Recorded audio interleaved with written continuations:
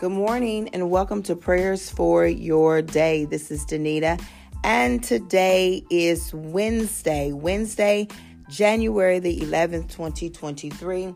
As always, I give God thanks for you, for what He is doing in your life and in the lives of your loved ones, the people, places, and things that God has divinely connected us to for such a time as this. Every now and then, you need to be reminded that you were made for this. Every mountain high, every valley low, I'm here to tell you today that you were made for it. So trust in God with all of your heart and lean not unto your own understanding, but in all your ways acknowledge Him, and He will direct your path. So I don't do this often, and I want you guys to pray for my father. He's having some health challenges. And so if you could, in your personal prayer time, as the Spirit brings this prayer request back to your remembrance, if you could pray Isaiah 53:5 over him, that Jesus was wounded for our transgressions, bruised for our iniquities. The chastisement of our peace was upon him, and through his stripes, David is healed. That's the name of my dad. David is healed. So if you could pray that for me again, as the Holy Spirit brings it back to your remembrance, or even if you came in agreement with the word of God right then. Thank you. I appreciate it. And we are looking for God to just perform another miracle in his life. My father really is a living miracle. As he lives and breathes on today, he is a living miracle. He definitely has a testimony. And so we believe, God, that this is just going to be another testimony for him to share. It's Word Wednesday. So you guys know on Wednesdays, sometimes I like to do things a little bit differently. I like to give you a Wednesday word that will carry you. You know, some people call it hump day. We're going to call it Word Day, just a Wednesday word that will carry you for the remainder of the week. And then, on Fridays, give you something to meditate on, encourage you, think about for the week. Today, though, I want to talk to you about quiet rebellion. And so I don't know if you guys follow along at all, and if you've ever heard the term of quiet quitting. Seems like since the pandemic of 2020, right, coronavirus, COVID-19, then when people had an opportunity to go back to work, when the world opened up again, what folks began to see was this thing called quiet quitting. So basically what happens is that people were still going to work.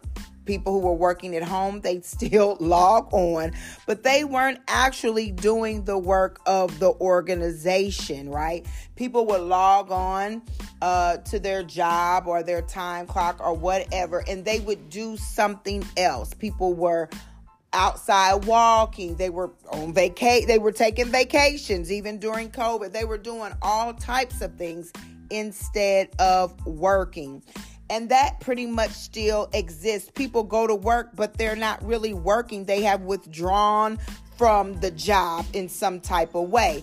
The only reason why they haven't quit, which is probably the reason why a lot of us haven't quit our jobs a lot of times, is because we need the money, right? We know the Bible says if a man doesn't work, he doesn't eat. So we know that in order to eat, we have to work, right? In order to have some type of roof over our head, we've got to bring some money in. There's got to be some income.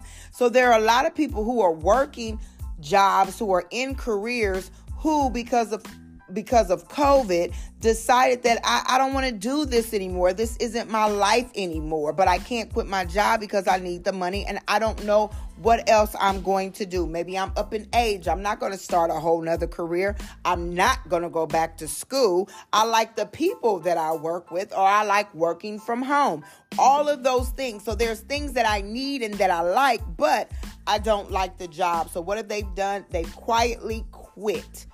And that's one aspect of it. The other aspect of it is because employers need staff. They need workers. There's this thing that they've now coined the term of quiet firing.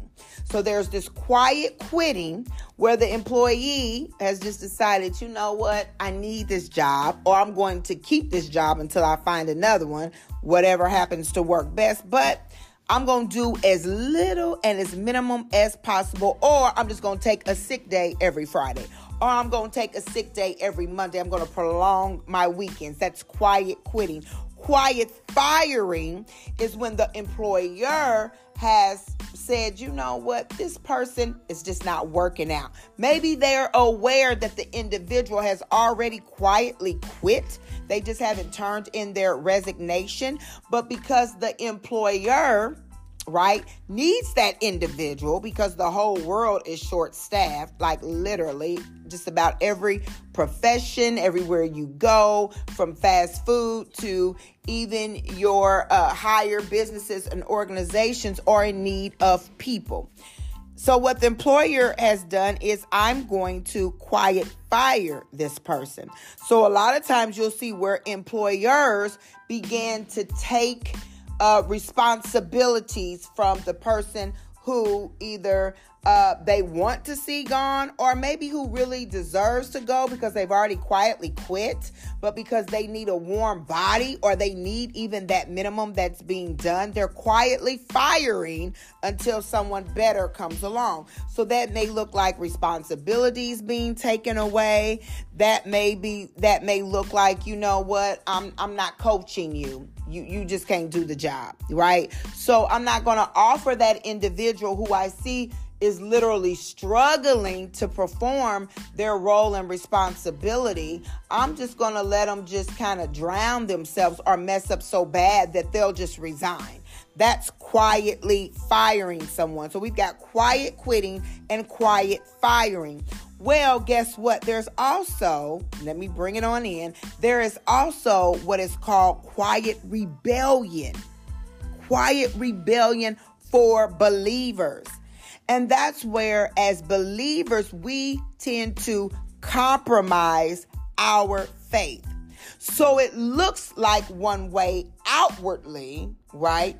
But inwardly, we know we are not doing the will of the Lord. Inwardly, we know that when nobody's looking, when nobody's watching, we are doing things and saying things and behaving in ways that we know are not pleasing to God.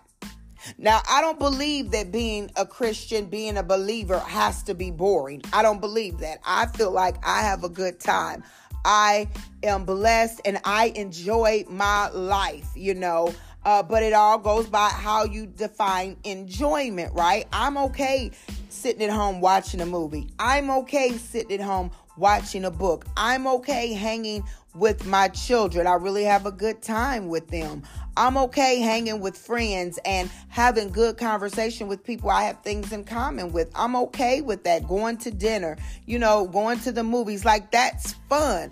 For some people, fun is doing a lot of things that really don't align to the will of God. I'm not going to get into those things because we already know what those things are, with no desire to change, but being one way to the public and another way in private. That's a sense of quiet rebellion, right? Speaking like our heart's posture is towards God when really deep down our heart's posture is not. That's quiet rebellion. Quiet rebellion is riding the fence. And we know in the book of Revelation, Jesus said that you are, lukewarm, that he would rather that we be hot or cold, but we are lukewarm. So what does he say? So I will spew you basically out of my mouth. Like I can't really do you because you've not really decided what side you're going to walk on. There is a heaven and there is a hell. There's one or the other. We can't go in both. You know what I'm saying? There's one that we will live eternity in. I know that sounds so like, wow, but sometimes we don't talk about that enough. So people ride the fence their entire life thinking that heaven is their destination, where the Bible clearly says, God said, I would rather that you would either go to heaven or hell, but because you've ridden the fence, because you're in this gray area, because you're lukewarm, because you have quietly rebelled. He doesn't say that part. I'm saying that. Then I'm going to spew you out of my mouth. Quiet rebellion. But what I love about the book of Joshua, y'all be under 15 today. Yes.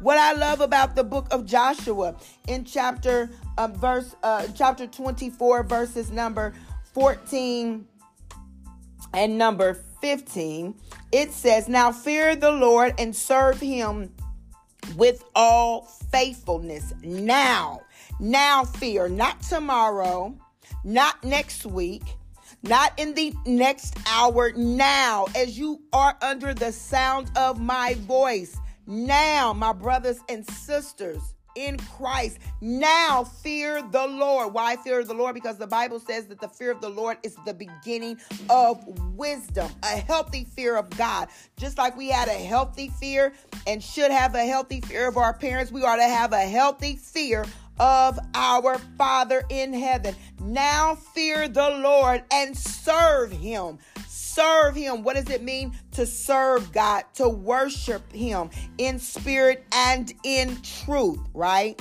Worship him in spirit and in truth, and serve him with all faithfulness, with everything that you have. Don't give God your leftovers. Don't go to God when you all tired and, let me sit here and read my Bible. Let me sit here and pray and then go to sleep on God.